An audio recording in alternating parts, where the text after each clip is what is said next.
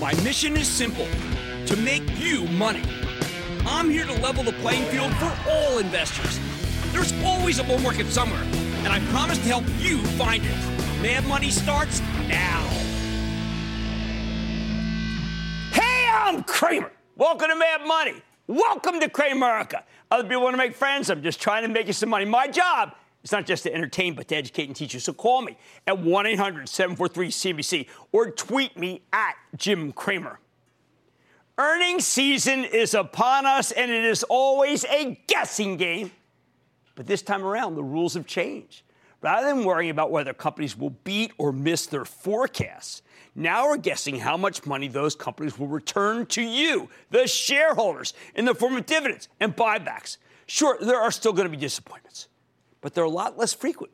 It's this delicious backdrop that prevents the market from cratering in spite of these on-again, off-again government shutdown fears, which is how we actually ended up rallying today. Dow inching up 54 points, S&P advancing 0.44%, NASDAQ gaining 0.55%. Records around here. I should also add that we had a real nice U-turn from intraday lows to the top at the end of the session. Again, NASDAQ record high. Speaking of a government shutdown, let me just say that when we have one of these Mickey Mouse shutdown fights without the threat of default, it really isn't that meaningful for the stock market itself. Don't get me wrong, it matters a whole lot to the people who need government assistance, and it's shameful. They may not get it, but for most businesses, a brief shutdown, it's just not a big deal. Your best hope is that when people panic, they panic on news like this, and that's the opportunity. When Washington turns out the lights, it gives you a chance to buy stocks for lower prices than where they deserve to be trading. That said, if a shutdown does cause delays in when the IRS sends its tax rebates, we might get a temporary decline in consumer spending. Again, though, another buying opportunity. Home Depot, Amazon, Kohl's, Walmart. Why? The problem is temporary. With that in mind, why don't we just go right to our game plan? Monday, we hear from Hal. That's what we always call it. You just call it Prince Hal because I'm a big Shakespearean fan. Halliburton, the oil service company that's linked to the incredible drilling renaissance here in the U.S. I said that in honor of Will Frost, my friend.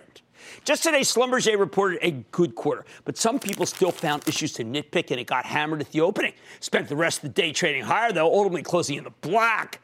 Get ready for none of that nonsense from Halliburton. They are going to blow away the numbers. After the close, we get the results from Netflix. Anything hotter than that stock? I mean, geez, only Domino's. Now, this stock has been on fire lately, and the only problem here is that everybody already believes the quarter's going to be incredible. I've hardly ever seen Wall Street so universally positive about a stock.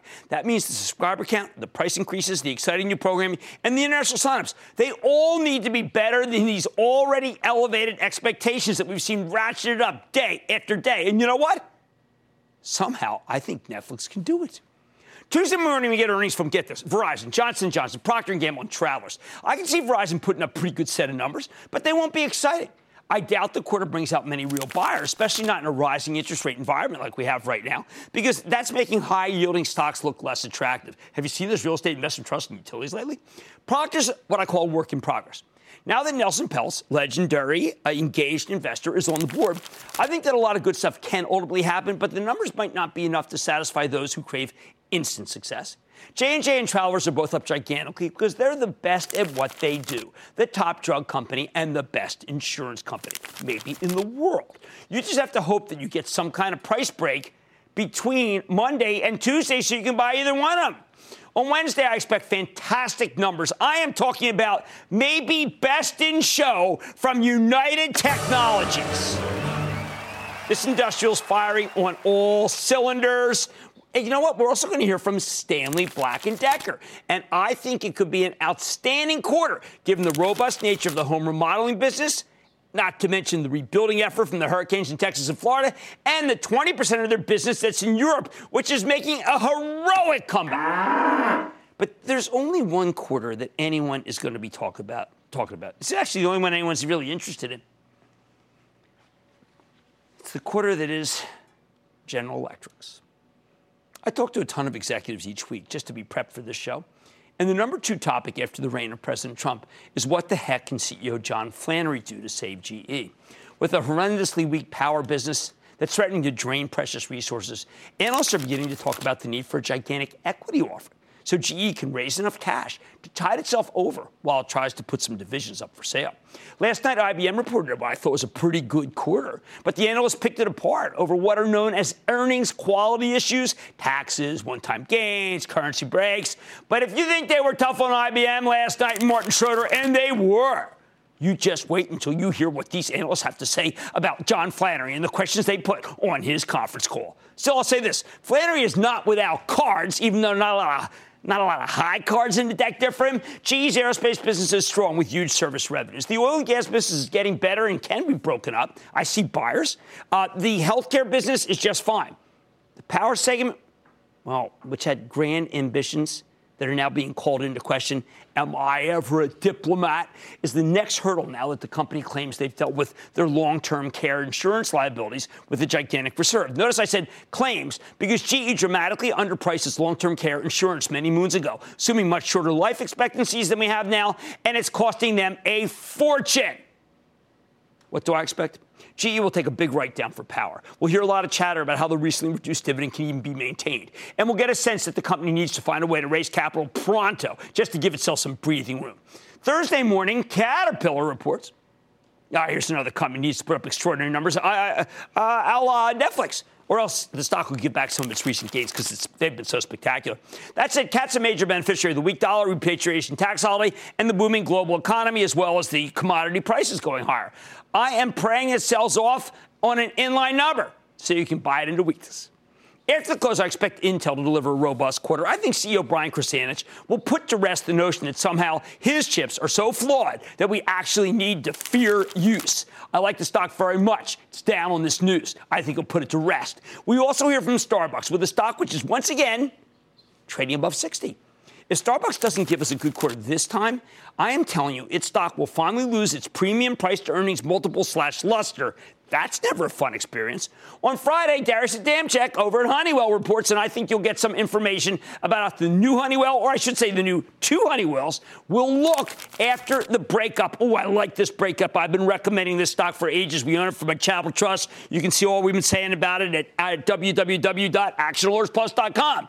I suggest buying part of your position before the quarter, but leave some powder dry in case it pulls back and you want some more. You know what? Here's one for you. It's what I call quizzical. We're going to be listening to the quarter from Colgate-Palmolive because, candidly, this stock is way too strong for its recent move to be based on earnings alone. It's making no sense to me. The consumer product group is way out of favor. The numbers have been decent. They've not been incredible. Could Colgate possibly be up for sale? Is Kraft Heinz interested? Maybe Unilever.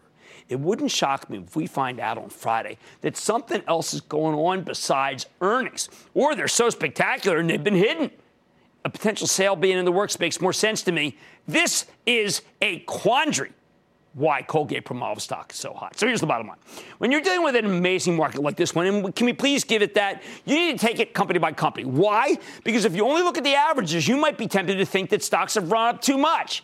But when you look at things company by company, the fact is that none of these stocks seems overstretched going into their earnings other than maybe Netflix and Caterpillar. I think some of them will turn out to be terrific buys right here if tax reform allows them to make more money, buy back more stock, boost their dividends, and tell a much more bullish story about the future. Let's go to Miles in Louisiana. Miles. Hey, Jim, just want to give you a big Eagles booyah this weekend. Oh, and, thank you. Thank you. Thanks for all the help you do for us Action Alert Plus members. You're terrific. I want to get your thoughts on Albemarle, ticker symbol ALB, after the pullback yesterday. Well, you know what? Sociedad Chemical, which is the big lithium provider, apparently has been able to, is going to start producing a lot more. Albemarle has pulled back because of that on the lithium story. And I've got to tell you, my instincts are that it may be time to take some off the table. Now, you say, Jim, you didn't catch the top. Well, we've been behind Albemarle and FMC a long time. And I am concerned that we're going to catch more downgrades than we already have. Let's take a little bit off the table. I will feel better. Alex in California. Alex. Hey, Jim. Happy New Year and a big 2018 booyah. Oh, man, I'm liking that big time. And if something happens good on Sunday night, it will be proven that the years ago went from the beginning. How can I help? So I bought GM yesterday, and I wanted your thoughts about the health of the car market and the news of the bankruptcy ruling being thrown out, and the not so nice price action that I saw this week, and also the rise in gas prices and Ford's partnership with Domino's and how that will impact. Well, let's not worry about Ford. GM is a very cheap stock. I've been watching, Freeport is up today big. It's almost at 20. I always think about commodities going the wrong way for the auto companies because Ford flagged that. And also, obviously, autonomous cars, a lot of money being spent there. I do think GM's cheap and you can hold it, but they got to start boosting the dividend. They have too much cash. It's not doing enough for the shareholders. All right, this is a bountiful market. You need to be ready to approach it on a company-by-company basis, though. Stop thinking about the averages. Start thinking about the companies. On Monday, on Mad Money, Costco, Netflix, Amazon, they raised my prices. Please. That's right. I'm telling them, please raise my prices so they can keep giving me that level of service I love. Then the one staying in the bank group this earnings season, I'm talking my alma mater. I'm talking Goldman Sachs. And what the future might hold for the company. And I'm getting into the ring with WWE. Can the company leave you up against the ropes or give your portfolio a fighting chance? So stick with Cramer. Don't miss a second of Mad Money. Follow @Jim Cramer on Twitter. Have a question? Tweet Cramer. #MadTweets. Send Jim an email to madmoney@cnbc.com or give us a call at 1-800-743-CNBC. Miss something? Head to madmoney.cnbc.com.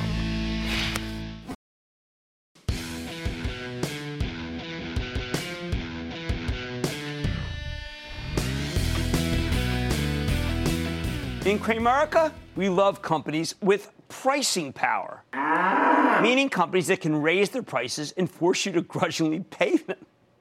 But you know what's even better than that? When a company raises its prices and nobody cares, what do? Well, when you see something like that, it's about as clear a buy signal as you are ever going to get. And right now, you're getting the green light to buy a bunch of them. For instance, this morning we learned that the company Amazon is increasing the monthly fee for Amazon Prime from $10.99 a month to $12.99 a month. That adds up to $156 a year. That's an 18% hike.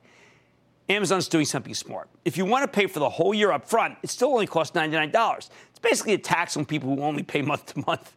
More important, though, I doubt there will be any resistance whatsoever because even at the new higher price, Amazon Prime remains an incredible value. I mean, think about it. Don't we all kind of instinctively go there when we need something? When I went to buy a dog mask to wear to Lincoln Financial Field where the Eagles play this Sunday, I didn't even think about it.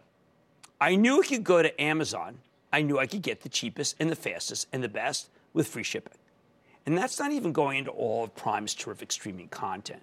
Back to the story. Eagles fans are showing solidarity with their players, like the brilliant Chris Long, okay? Yeah, there's Chris right now. He's fantastic. We actually do not have the same tattoos. Chris donned a dog mask after last week's victory of the Falcons to show that the team doesn't take the disrespect of being the underdog lightly. Suddenly, lots of people want dog masks. Not a high-traffic item, by the way, and Amazon's got them. You're right at your fingertips. I bet most people don't even notice the price hike. That's why Amazon remains a go-to name for anyone who needs a high-growth stock to round out their portfolio. Same goes for Netflix. When Netflix raised the price of its most popular subscription to $13.99 a month back in October, there was no resistance. That's a big reason why investors keep bidding up the stock. Given that I paid $24 for 2 seats in a movie theater, $24 for a couple of maybe lousy hours of entertainment, pre-popcorn and candy, by the way, and I'm on a cleanse, I'm thrilled to shell out a little more than just half of that to binge on quality homegrown programming with a couple of rice cakes for a whole month. And make no mistake, much of their original content is amazing. We all have our favorite Netflix specials. Remember, they use artificial intelligence to figure out what you might want to watch. And that means they now have a worldwide handle on what kind of shows they should produce. Got numbers Monday night. I think shareholders will be fine. I binged last weekend on The Punisher because my wife's been away forever. You seen her? I tweeted it again. Anyone know where she is? I mean, honestly. Does anyone know? Hey, you over there, you know?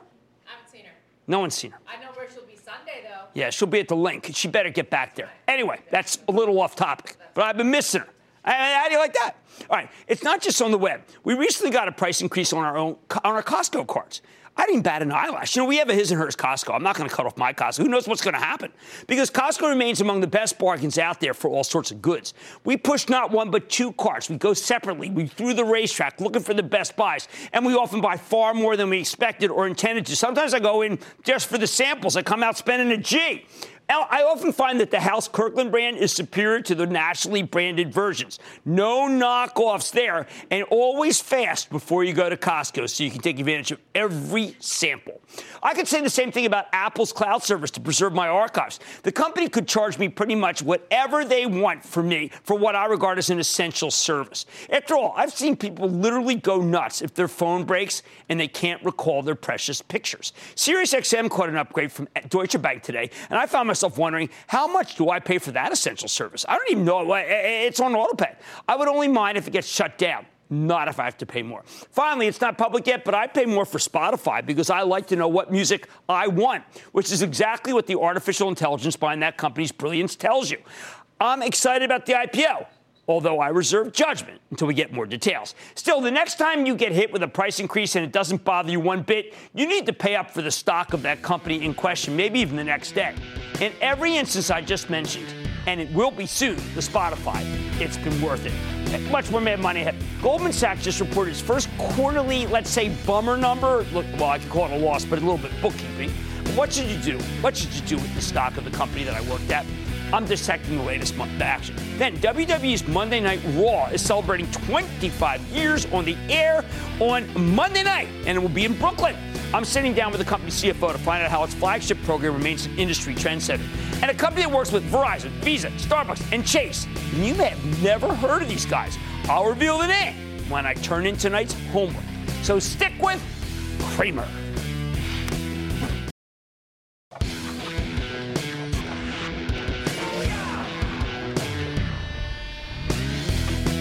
Every now and then we'll get an honest-to-goodness analyst smackdown, where one firm upgrades a stock, buy, and the other one downgrades it, sell, the very same day. I love getting these dueling research reports because pitting the bull case for a stock against the bear case is actually a great way to get your head around the actual story, but also how to learn how stocks really work. It's a tutorial. I'm about to give you one. Sometimes, much more rarely, but sometimes, the analyst community will actually go to war with itself over a particular quarter.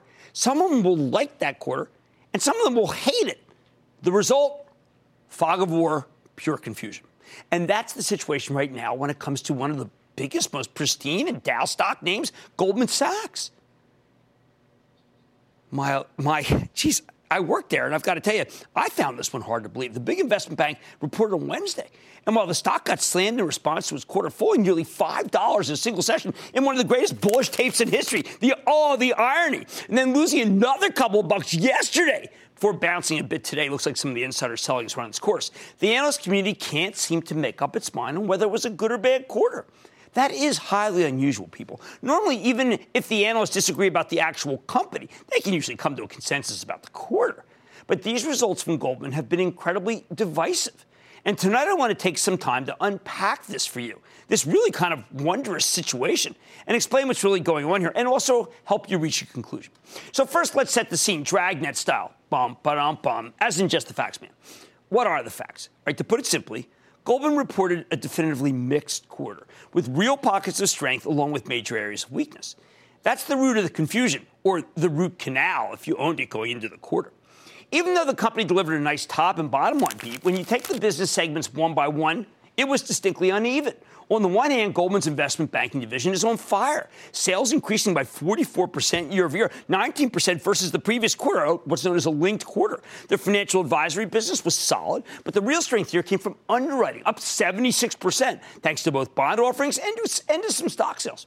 On the other hand, Goldman's institutional client services division, the trading business, was downright horrible, seeing its sales tumble 34% year over year and a stunning 24% compared to the previous 3 months. Took my breath away. There really wasn't anything to like here. The fixed income trading and commodities trading segment was down 50% from last year. That's depressing. Equity trading was better, but still down 14% thanks to the low volatility environment. Without much volatility, traders have much less incentive to swap in and out of the positions or hedge themselves, which translates into lower commissions. So investment banking was good. Trading was not good. Unfortunately, trading accounts for 37% of Goldman's revenue, while investment banking makes up just 23%. How about the rest? All right, there's the investing and lending business, a combination private equity shop and lender. It was decent. It was up 12% from last year, but down 12% from the previous quarter. Finally, Goldman's investment management division, think asset management, was good. It's up 4% year over year, 9% from the previous quarter. So you put it all together, and you've got this confusing mix. But initially, Wall Street liked Goldman Sachs' numbers. The stock actually rallied Wednesday morning after the report. It was only after the conference call, a sobering one as it was, that it took a nosedive. It was actually intra-call that it was nosediving. The problem? I'd say tepid commentary, and it was disconcerting.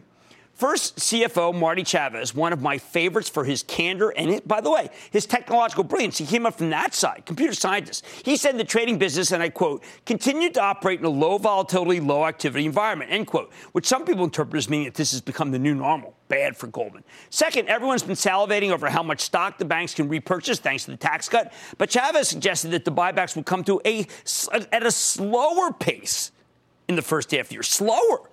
Third, he told us that Goldman expects to have a 24% effective tax rate this year, down from 28%, but still higher than many investors were expecting. A lot of surprises here, many of them negative. The response to this confusing quarter, well, the analysts were all over the map. Well, most of the ones with buy ratings on Goldman, they either raised or maintained their price targets. J.P. Morgan cut theirs from 278 to 275.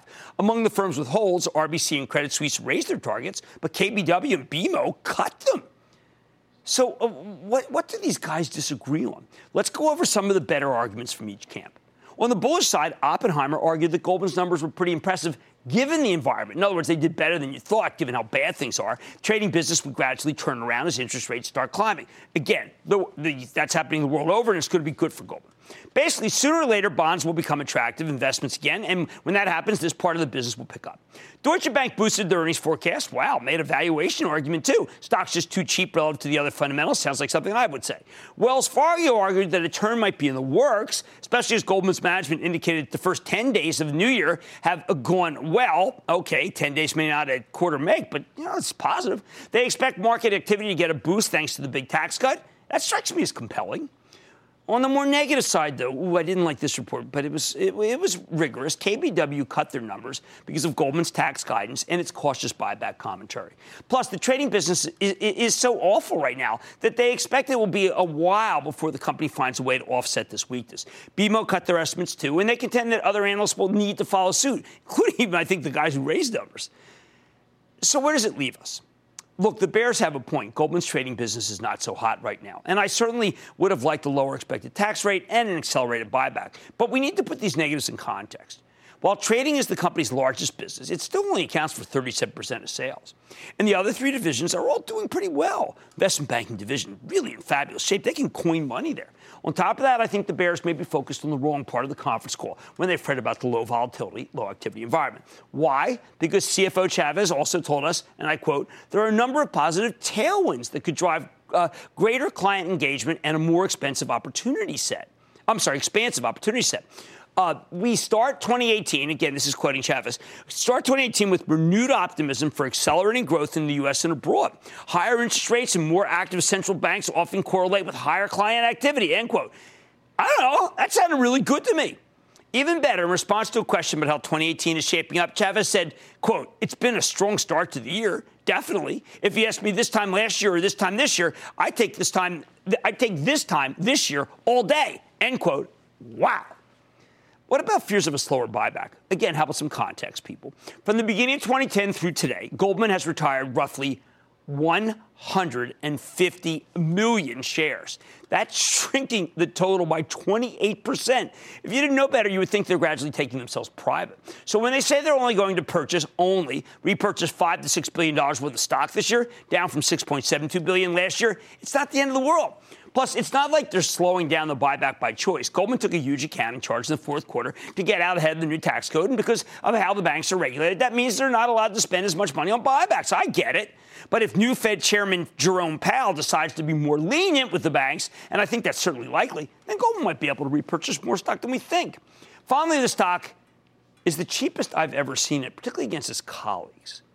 Goldman sells for just, I found this to be staggering because it's always been the premium place on Wall Street. You know, it sells for just over 10 times next year's earnings estimates. It trades like a car company. That puts it at a 45% discount to the S&P 500. It trades at 1.5 times its tangible book value, cheaper than any other major financial other than Citigroup. Like I've said before, this has become a value stock, and I think it's absolutely worth buying right here. Whenever Goldman's results hit an air pocket, it always finds a new way to make money.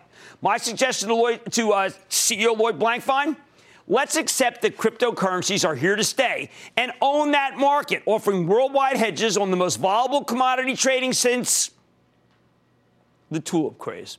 Bottom line, Wall Street may be confused about how Goldman Sachs did this quarter. I'm not.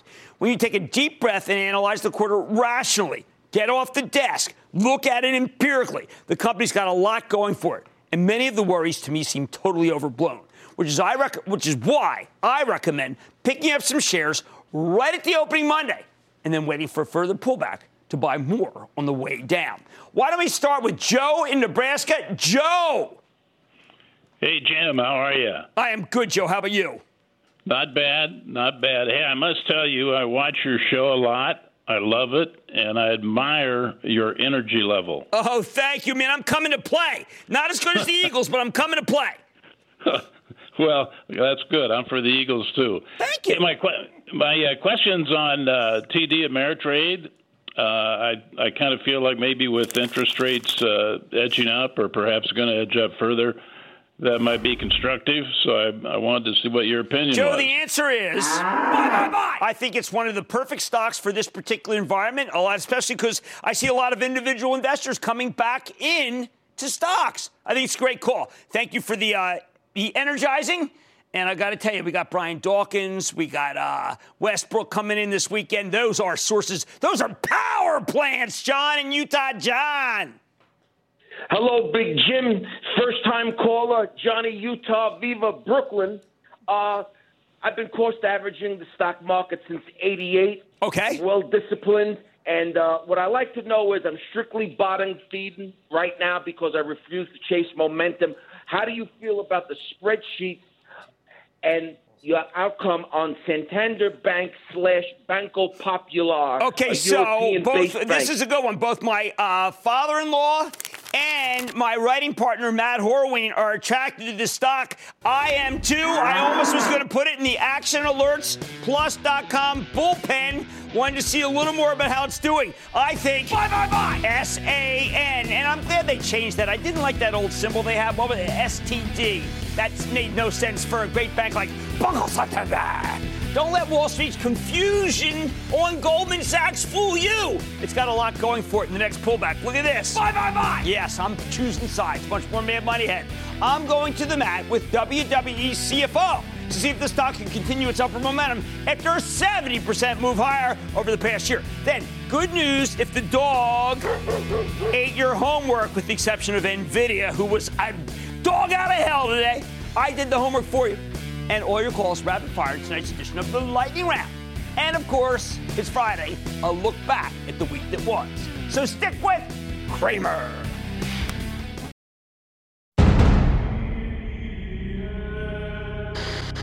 Finding out of Inglewood Cliffs by way of Philadelphia.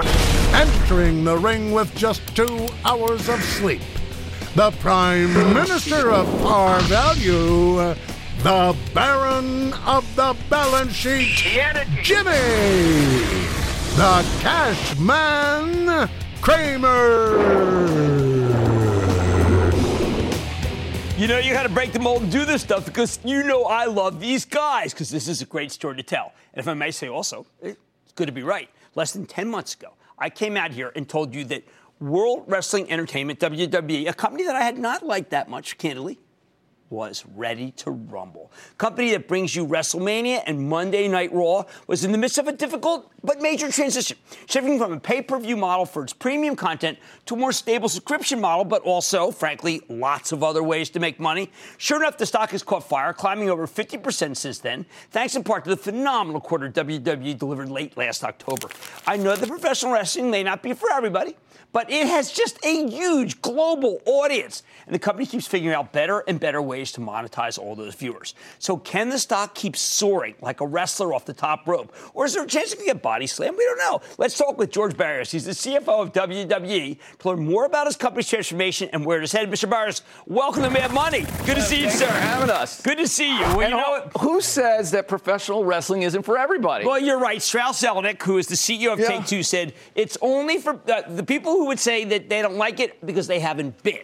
That's what I like to hear. Next, I'll tell you, in a couple of months, I'm going to Mumbai. You're coming with me. Mumbai, the wife just got back from Mumbai. You're there, too? Of course. Well, but you're also going to be about 5 blocks from me on Monday night. Tell me what's happening. Yeah, it gets to what you were talking about, the more recent transformation. The reality is Vince McMahon has transformed this company multiple times, and one of the biggest markers of that, we'll be celebrating our 25th anniversary of Monday Night Raw. It's amazing. It started January 11th, 1993 at the Manhattan Center. Okay. I watched. 25 years later, now we're going to have Monday Night Raw from 2 locations. Barclays, great building in Brooklyn. Yep. And we're going to also have it at the same time at the Manhattan Center to relive those old days. So it's really congratulations. Great. Thank you. Yeah, it's really exciting. There's this thing going on about where Amazon's going to put headquarters. Okay. What happened when you guys went to Orlando? How much money did you pump into that economy? Geez, every time we go to a market with WrestleMania, it's somewhere between $50 and $75 million a year. People don't know that. It's a Super Bowl wherever you go. Look, you Google Forbes top sports brands, right? Just Google it right now. Right. We're either 4, 5, or 6 every single year with the Super Bowl, the Olympics, WrestleMania is right there. Yeah, so it's an amazing event. I want you to talk about the transformation. Admittedly, I was a doubter initially because I didn't see it coming. But, boy, were you ever smart about it.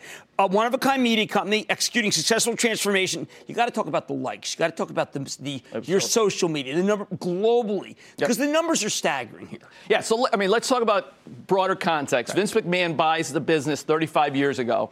It is a Northeast touring ticketing business. Right. That's it. Right? 10 years later, it's touring across the U.S. Another 10 years, it's a global media company. And today, we're one of the leaders in digital, social, and direct-to-consumer. So, yeah, when you look at WWE, we've got 850 social media followers. More than any sports brand in the world. Does anyone else have that? Okay. Number 2 sports channel in the history of YouTube. Right? Number 1 sports channel, number 2 channel overall. So, number 1 sports channel, number 2 overall. We've done 1.2 billion engagements. Crazy stat. 2010, we did 500 million video views on the internet. Okay. 20 billion this year. 20 billion? 20 billion. So 40 times where we were in the last 8 years. You know, this brand is so much larger than the stock price is the way I look at it. One of the reasons why we wanted to get in front of it is because we said, if you just go global, if you just think about your merchandise, if you think about all the different ways that you have figured out how to get in front of people and pay, they pay because you're a loved brand. Yeah. Well, look, to the monetization, back in 2008 or so, we were doing $450 million. We agree, under-monetized. Right. We retooled the company. I mean, when you were unfavorable back in 13, 14, that's what we were doing. We were re-engineering the next wave of growth. We're now up to about 800 million, so we've seen about 70% growth since 2008. And we think there's a lot more runway, Content, continued global growth, and the direct-to-consumer digital has turned us into a data powerhouse. We'll talk about that because you're the only company I know that actually has an ecosystem in sports. You have a lot of companies that have something to do, but they're owned by, it's the TV networks play too much, or they can't sell enough seats, so they don't know how to monetize the web, so they give it away. You've sliced and diced it, and you make money for everybody. Well, you hit it. And the slicing and dicing, we call it tiering the content. Right. A lot of people take the content and put it all over all the different platforms, and it cannibalizes. Right. What we do is we say we're going to have certain content for pay television. 5 hours live every week. Raw and SmackDown, 260 hours a year. Then we're going to create about 600 hours for YouTube, Facebook, our own and operated, different content. Right. And then we're going to do about 400 hours on our direct-to-consumer network to super serve our most passionate fans. So all those different platforms, different content. That's why it raises all boats. All right, one last question. There are people who think that even the most pristine sports, NFL, fatigue. I do not see fatigue developing with WWE. I see acceleration right here. Yeah, look, we have this unique element. I was talking about India. So India is the number one country in terms of consuming WWE video in the world. How's that possible? Yeah, well, I'll tell you why it's possible. Two things. First, storytelling. You went to Harvard, right? I'm sure English lit class. You read Joseph Campbell. Guy. Not Shakespeare. Joseph Campbell wrote The Monomyth. The hero's journey. My daughter loves Joseph Campbell. Amazing, right? Yeah. He said every culture throughout human history tells stories the same way. Right. Heroes, enemies, overcome. So John Cena, Katniss Everdeen, Luke Skywalker, it's the hero's journey. Right. The second thing is our sport centers around the ring. It's the simplest thing. Right. Everyone understands it. That's why India is our number one market in terms of consumption. Well, look, I want to congratulate you. I didn't become a believer. It took me too long. But thank heavens I got people in ahead of time for the big move. All right, that's George Barris. He's the CFO of WWE. It's a real story. It is still very, very early. Mad Money's back after the break.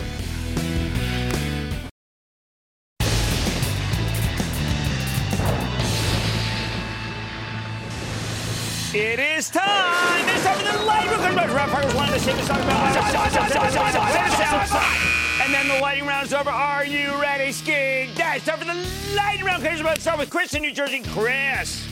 Hey, Jim. Mondelez has been on the move. Is it time to get in? I think the stock is inexpensive, and the group is starting to get a couple bids underneath. I think that you would do far worse than buying Mondelez. Let's go to Will in Massachusetts. Will.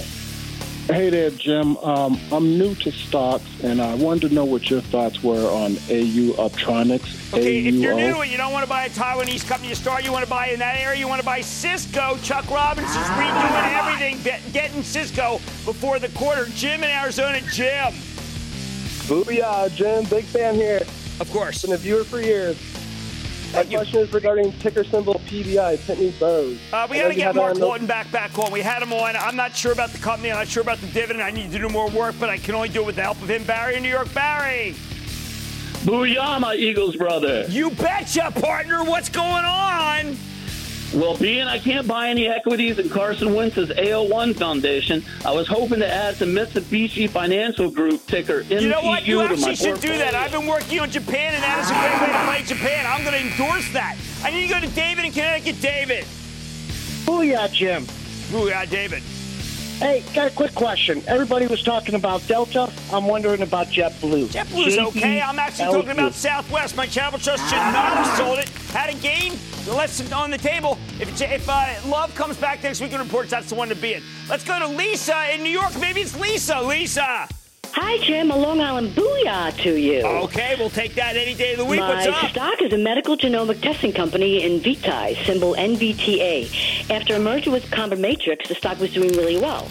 Right after they presented at the J.P. Morgan Health Conference, it dropped 30%. Right. Please tell me your opinion on the company. You know, we looked at this company a while back when I put together this incredible, it was actually a really kind of interesting thing I did for the street, Biotech Bible. And I have to update that because I got to get the presentation from what they did, and I will make a judgment then. And that, ladies and gentlemen, the conclusion of the Lightning Round.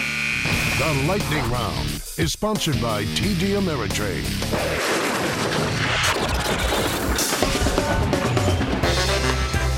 FOMO is happening. I am the only person on TV who would ever say that. Let's go to Jim in Englewood Cliffs. Jim. Oh, that's me.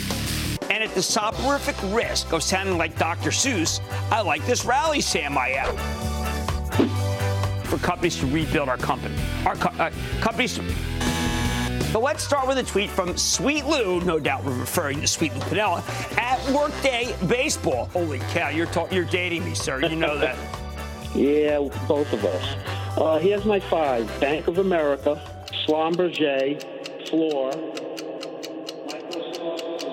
Tinto. Well, I got to tell you, here's another guy who seems to know what the heck he's doing.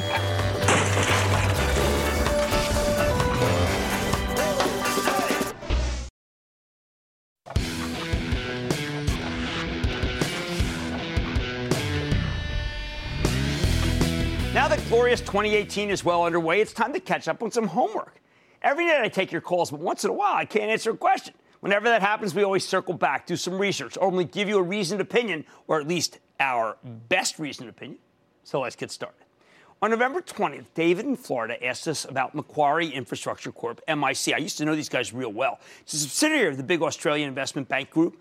Macquarie is, well, it's a company that invests in big infrastructure projects with steady long-term projects. I always remember just doing turnpikes. They operate airports, bulk liquid exports, import terminals, processing, distribution, some power plants. Now, the first thing that jumped out at me here, Macquarie Infrastructure has a gigantic 8.9% yield. Now, typically, that size of a yield, well, let's just say that, my friends, is a red flag. It means the dividend is probably likely to be cut, not increased. Throw in the fact that high-yielding stocks tend to fall out of favor in periods where interest rates are rising. You can understand why Macquarie Infrastructure lost 21% of its value last year. Yeah, down 21% in a pretty good year. That said, though, the fundamentals are solid, and the dividend is well covered by the cash flow. I don't think it's going to get cut. In fact, I'm betting that much of the weakness here is because some investors don't understand what the company actually does. They kind of think it's like one of those pipeline master limited partnerships, but really it has a lot more in common with utilities. It's a safe, consistent business, and if people really are selling it because they're worried about Macquarie's energy exposure, the recent rebound in oil ought to make them feel more comfortable. My view? Now, I don't think this is a great time to go chasing after high-yield stocks, but if you absolutely need some income from your investments, I think you do a lot worse than Macquarie Infrastructure. It's a good company. It is. Next up on November 28th, Ken, in my home state of Pennsylvania, wanted to know about USA Technologies. We call it USAT. Sounds like a company that makes American flags, right? But in reality, USA Technologies is a payment processing play. They help manage secure cashless transactions for self-serve retail, meaning vending machines or point-of-sale terminals you operate on your own. In short, they're a payment processor for historically cash-based industries, and payment processors have been red hot. Now, I like the space in general, and USA Technologies has some excellent partnerships. But I think you need to be very careful because this is a super speculative small-cap stock, and it has run up dramatically in the last few months. While USA Technologies has been around for more than 25 years, the company fizzled during the dot-com bubble. And then the stock spent many years hovering in the low single digits. But recently, the company seems to have turned itself around. USA Technologies is growing rapidly again, expected to generate nearly 40% sales growth this year, and it's on the verge of turning a profit. This turn has allowed the stock to come back from the dead. Buy! A year ago, it was a $4.30 stock. Now it's at 9 and change, a double. The company even held a secondary offering in July. Get this, it was priced at $4.50. Can you imagine how much money you made if you bid on that one? A phenomenal gain. But I've got to tell you, at these levels, well, I feel like we've missed it. It seems a little risky for me. I know Blackhawk Networks, another company in the payment space, recently caught a takeover bid, which makes the entire group more attractive. Still, USA Technologies is a tiny $500 million company that's not yet profitable, which makes it difficult to value. Given that the stock more than doubled last year, I worry that we missed the move. I say pass, but intriguing. Finally, just before we went on the holidays, on December 18, Brian in Michigan called about Iridium Communications. I've opined about this at various times, and candidly, I don't like it that much. It's satellite-based mobile communications and data play. Now, there are a lot of areas where satellite-based phones make a ton of sense. Ships, airplanes, emergency services, national defense, any application where you might not be within range of a terrestrial cellular network, mountain climbing. But I have to tell you, as a business, I'm not a big fan of the satellite plays in general, or Iridium in particular. Iridium is slow, low, single-digit revenue growth, nothing to get super excited about. At the same time, the company's in the middle of launching its next generation of satellites. Once they're all up there, Iridium's margins can expand, and its earnings will likely grow. However, there are many things that can go wrong here, and I've seen a lot of people get burned by satellite plays in the past. Suppose one of those rockets they use to get their satellites into space ends up exploding. It's happened before. You won't like the results. That said, there's a lot of negativity here. 23% of Iridium shares are currently sold short. Normally, that would make me feel more positive, as a high short interest can often be a coiled spring. But with the stock only a few cents away from its all-time highs, I'm not interested. You know what? I prefer you to be in Sirius Satellite. I think that Sirius is making a real move here. I say swap out of Iridium and go into Sirius. And stick with Cramer.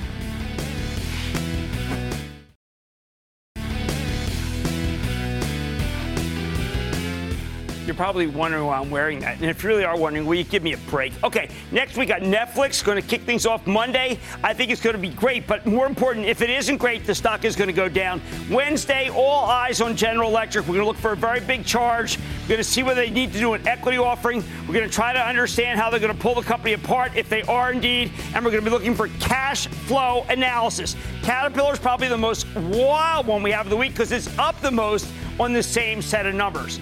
I like to say there's always a bull market somewhere. I promise I'll find it just for you right here on Mad Money. I'm Jim Cramer, and I will see you after the game on Monday.